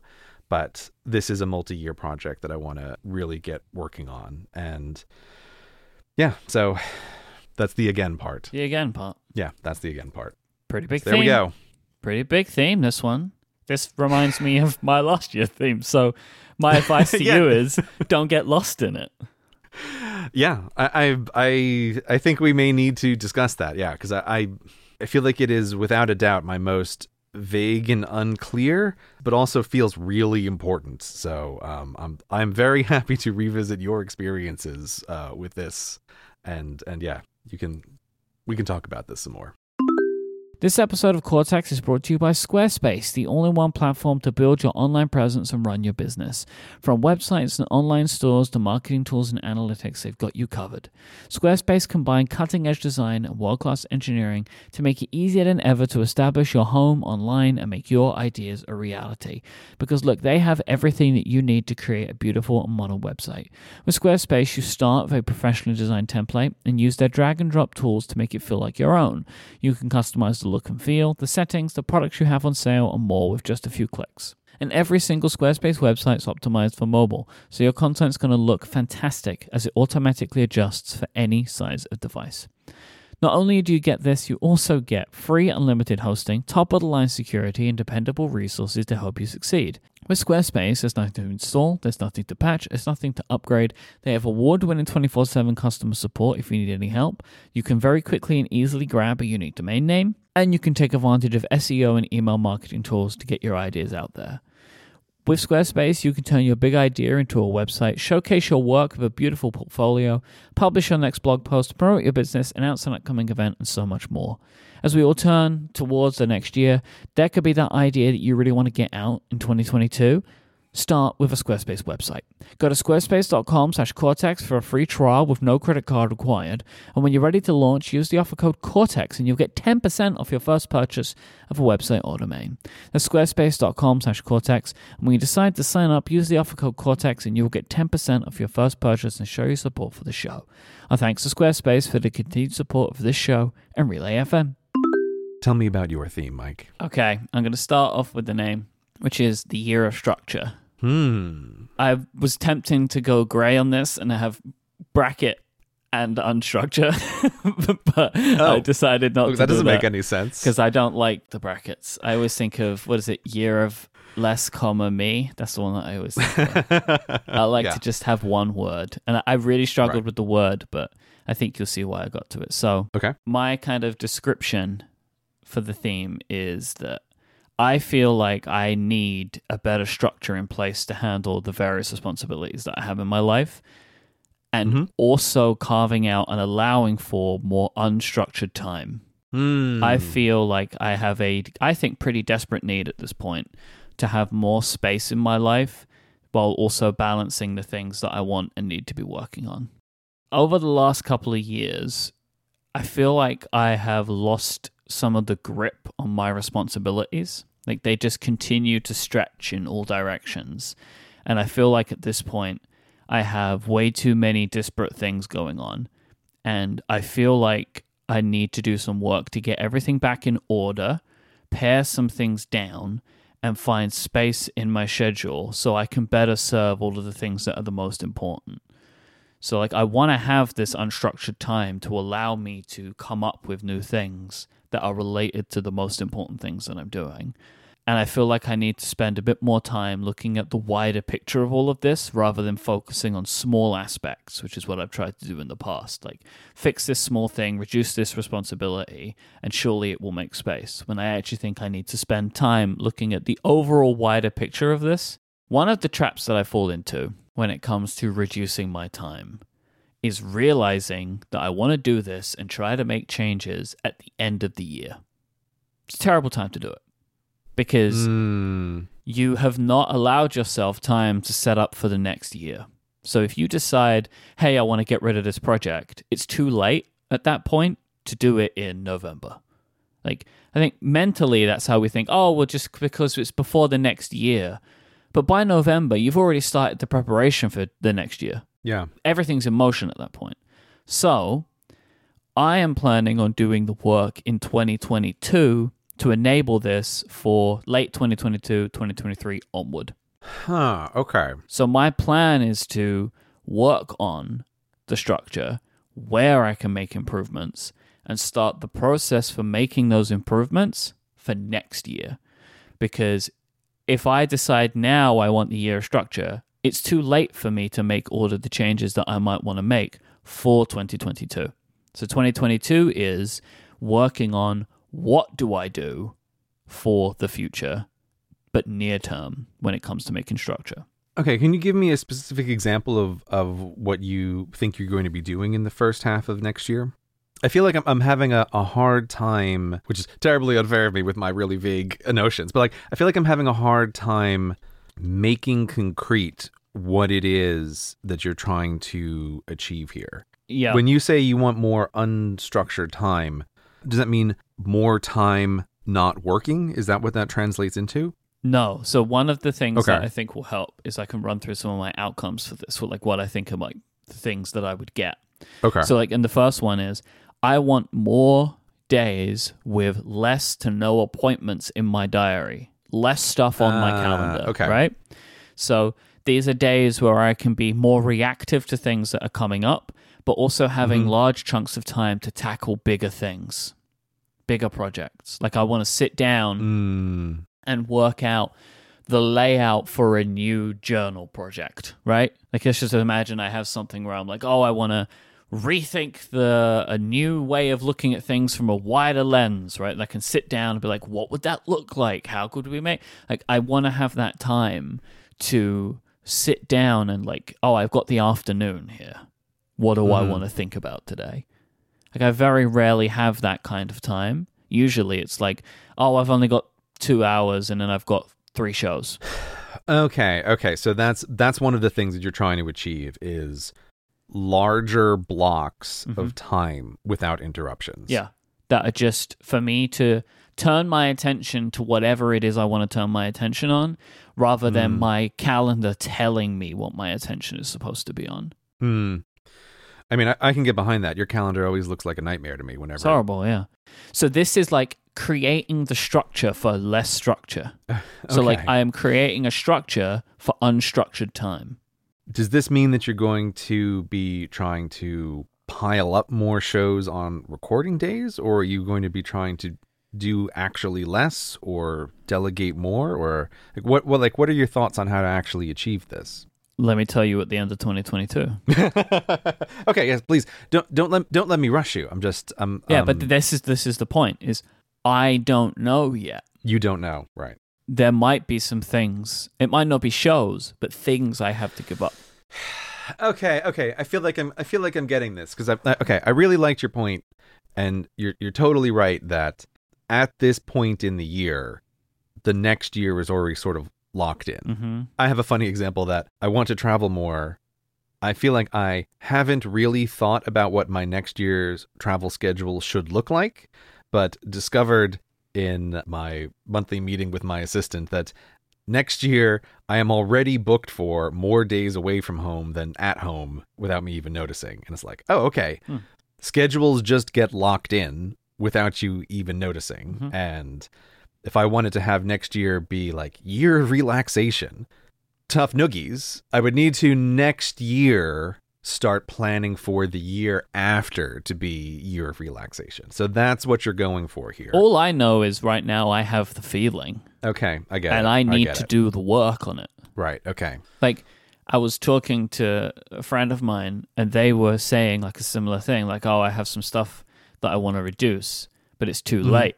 And I was kind of like, yeah, that's this time of year is terrible for this. Like, I feel like this every couple of years, and I feel like it at this time, and it's like, well, it's it's too late to make your decisions. And as well, like, I haven't even worked out fully what the important areas are. And it's also like like basically everyone, I feel like I've been in this holding pattern for the last year and a half, and I have these large areas that I want to make forward progress on, and I've stalled on them all. And now I want to move all of them at the same time. So it's like my home, my studio, family, and the business. And these things have all had to, in some way, be held. And I want to move them all, but now I want to move them all at the same time. And that's a lot. So if I want to focus on these like family areas and like maybe moving to a new home, I know I've got to reduce some of my work commitments to enable that as a thing. Right. So I've got to do this like balancing act of these things this year. But what I've learned from 2020 and 2021 is just adding things on top is not a great way to do that. There has to be a reduction. A couple of the other areas that I want to focus on when it comes to the year structure. So I have my calendar, right, as one. My second is I want to make my to-do list smaller. Because I have noticed, I have developed a habit of opening Todoist and just staring at my upcoming tasks. Right. I just open and I look, and I'm just looking at what I have. Looking like a small animal trapped in headlights. I think it might be something like that. But like, I just feel like I'm just opening it and looking at it, and I'm like scrolling through and see like in a way that I don't think is helpful. And I feel like I am adding too much stuff. It's like I have a thought and I add it. I have a thought and I add it. And it all goes into my own to-do list. And I feel like there's two things that I want to handle here. I want to have less stuff bouncing around in my brain that feel like there's a need for constant things to be added to Todoist. And that comes from reducing some responsibilities. The other is this idea of relying on other people to do things. Like, I need to start loosening my grip in certain areas and like letting work get done without me needing to be involved in it. Like, people that have responsibility, allowing them to just handle the responsibility and trusting that the work will be done. And so there's a couple of things here. Is one, just trying to relax and like let go a little bit. This vacation's actually been pretty good for me on that one. Where I've realized again that like I work with a selection of very talented and competent people. I can trust them and they will get the work done. I don't need to have a hand on it all the time. I think I need an assistant again because I don't have one. Right. Well, yes, you had one. I had one. My assistant became the vice president of sales at Relay FM because that's what she's best at. And that's like another thing of like the sales portion of the business to be handled by the vice president of sales and respecting the logical structure in our company, right? That I need to have my hand so much on that. And that's the thing that we're working on together. But I think I also need somebody to help me with more basic tasks again. Mm. And so this is so that goes back to what's one way I make my to-do list smaller is that some things go into Slack for somebody else to handle. Right. So this is like trying to work out now, okay, because this is why it's like this is the whole year project is, all right, so I've realized maybe I would want to have an assistant. What would this person actually do? I don't know. I need to work that out. Right, so this is the idea of like I'm realizing these things, these areas that I think will be very helpful for this year structure. Right. But I need to work out what are the movements that need to be made for that to actually make sense for me in the long term. Like I've realized this area that I want, and now I need to start putting the pieces in place to make it a reality. Right. And yeah, okay. And so that makes sense then. Like you need to spend the time to get an assistant to be able to start offloading all of this stuff to make the end of next year and the year after much better. Right. But getting an assistant is a big project. Exactly. Well, before I even start looking for that, what will this person do for me? Like I need to actually really, and we did that before with Carrie when she was coming into the company. Like what are the roles in the sales organization that require assistance? And we went through that process and I worked that out. But like this person, this assistant, I actually think it's for me. It's not for any of my individual things. It's not for Relay FM, not for Cortex Brand. It's for any of the stuff that might come up for me. It could span all of that. But I need to think about, do I need someone to help me with these various tasks? This is what you have somebody to help you with, right? Mm-hmm. Yeah. You know, so like I know that your assistant works with you for your stuff. Your assistant works with me and us for Cortex Brand. Like I think I maybe need someone who's a little bit more involved in various areas. Yeah. Possibly. Then there's a couple of other things. Big focus on Cortex Brand. I want to put more effort in, even more continued effort in 2022 on design and development of products. If I was, you have your billion, you have your target. Mm-hmm. My target is 3 new products in 2022. Okay. We have some stuff that we're working on. Some stuff is harder than others. I think this is an achievable goal, but we have to see. But I want the time because I want the time so I can sit down and work this stuff through. Because as well, like one of the reasons I feel like I need this space again is trying to realistically grow our business here. I need more time for it. Yeah. And especially the product design side, trying to create something new is not something that you can do in 90 minutes between 2 podcasts. Mm-hmm. Like it isn't possible. And so, yeah, if that's something, I could see that if you're wanting to do more of the product design, you have to create more unstructured space in your calendar. Because I'm really excited about this stuff. It's a great pleasure for me to do this kind of work. It's so different to anything I've ever done before, and I love doing it. But like the design of the product that we've been working on through 2021 came from an afternoon where I had a whole afternoon to myself, and I sat down with my iPad and I started drawing out what I thought this thing could look like. And then I had this idea at the end of it, and I want more of that kind of time.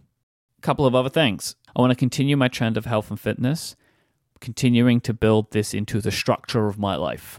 It was an unexpected thing that occurred to me in 2021. This was something that I wanted to focus on in the way that I have been, and I feel like I've built a great base to continue moving forward on, and I want to continue making that just a part of me. I'm glad to hear that. Yeah. It's been unexpected, but I'm very happy with the results so far. Yeah. I mean, and if I can say, when we finally met up in person, most recent time, I gave you a hug.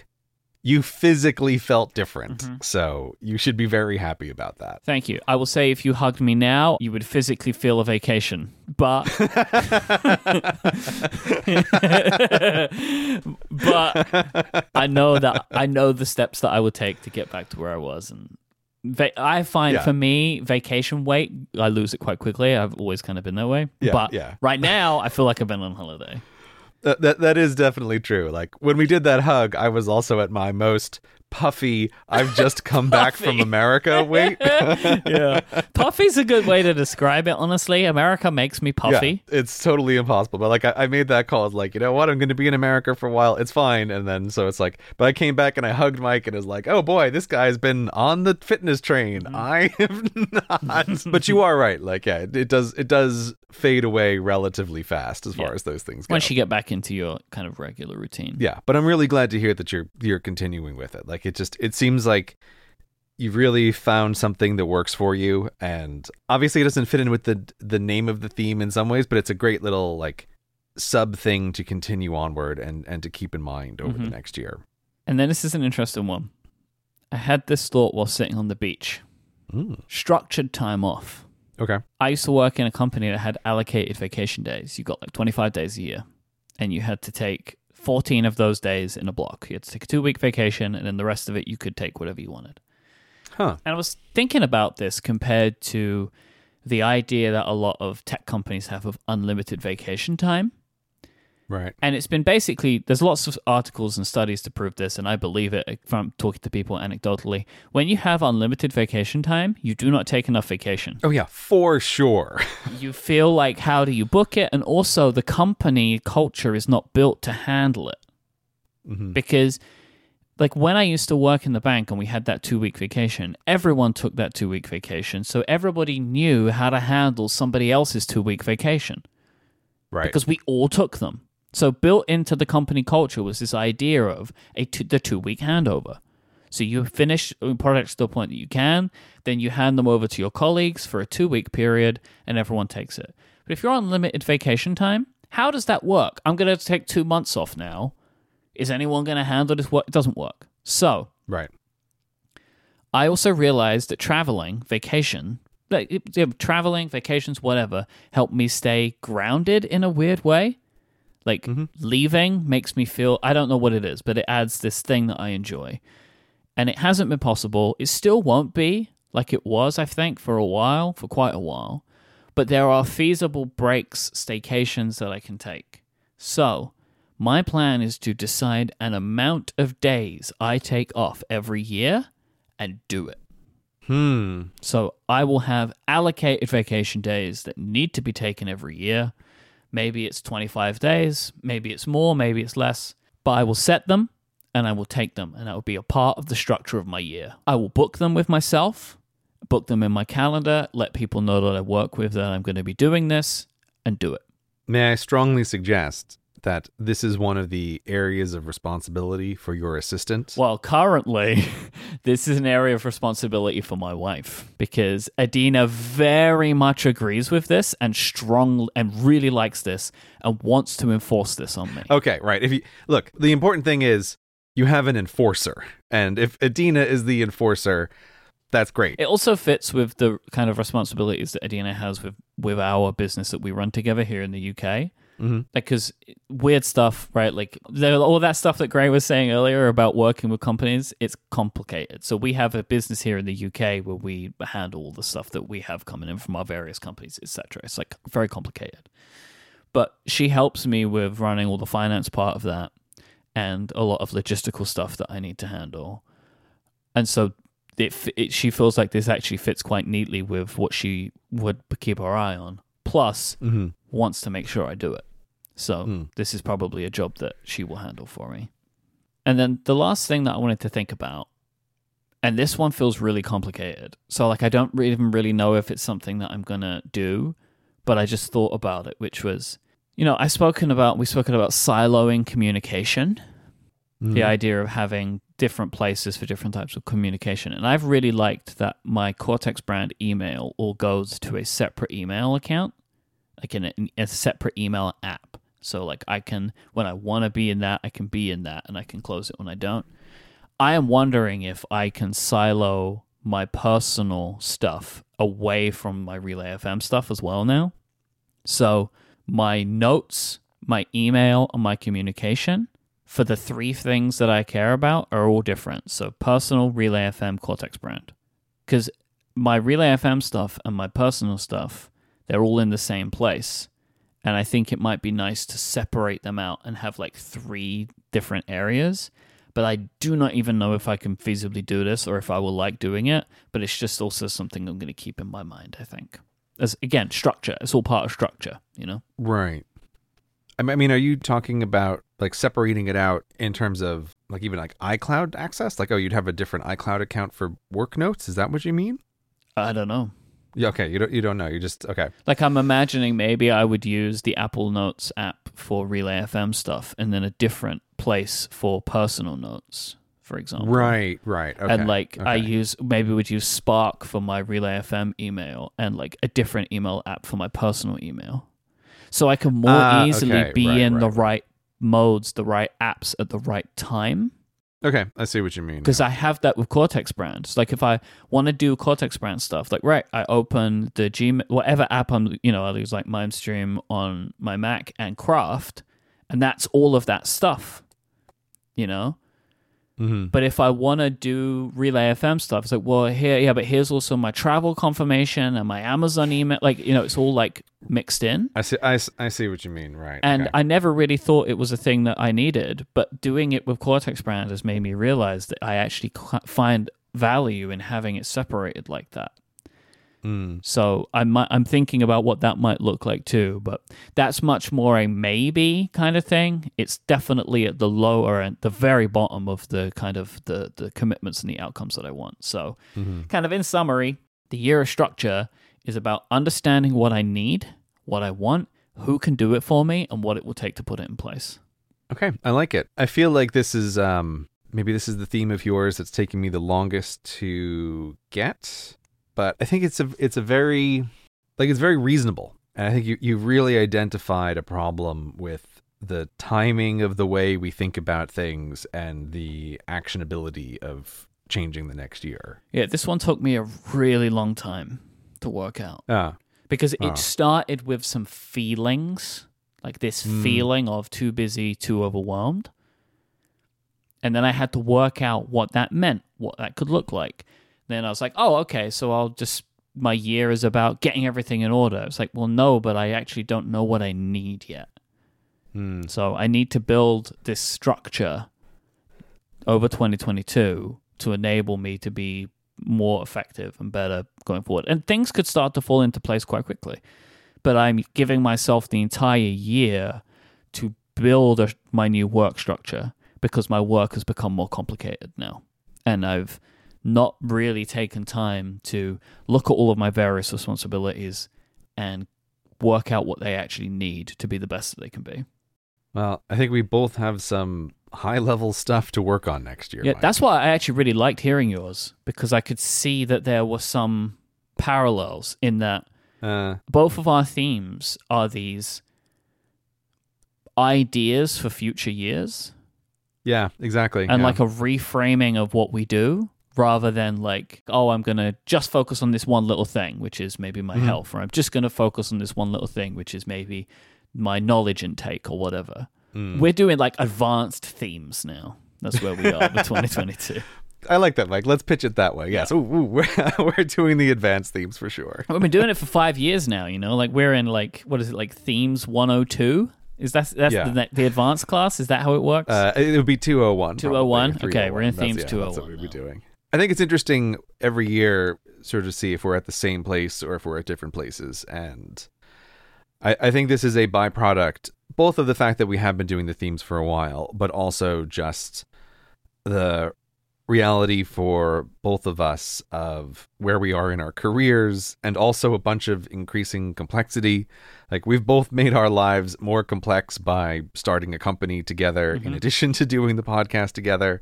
And so I think it makes sense that we both are now having this longer term, more meta thinking kind of work to do. If you are setting a theme for yourself, we would love to know what that theme is. Yes. Please leave that in the subreddit, or you can send them to us on Twitter. We would also love if you have questions about setting themes and you want advice. If you use hashtag AskCortex, you can send those in to us. If you're in the Relay FM members Discord, you can use !AskCortex, and they go to the same sheet that we can draw some questions from. Because we'd really love to know. I mean, I always find value in the January episode, kind of talking more about this stuff, we always do some reflection. So I would love to bring in some Ask Cortex questions and maybe share some theme examples that we've liked, that we've seen people sharing, maybe on Reddit or in Discord. So please send those in. And don't forget to buy a Theme System Journal or cortexmerch.com.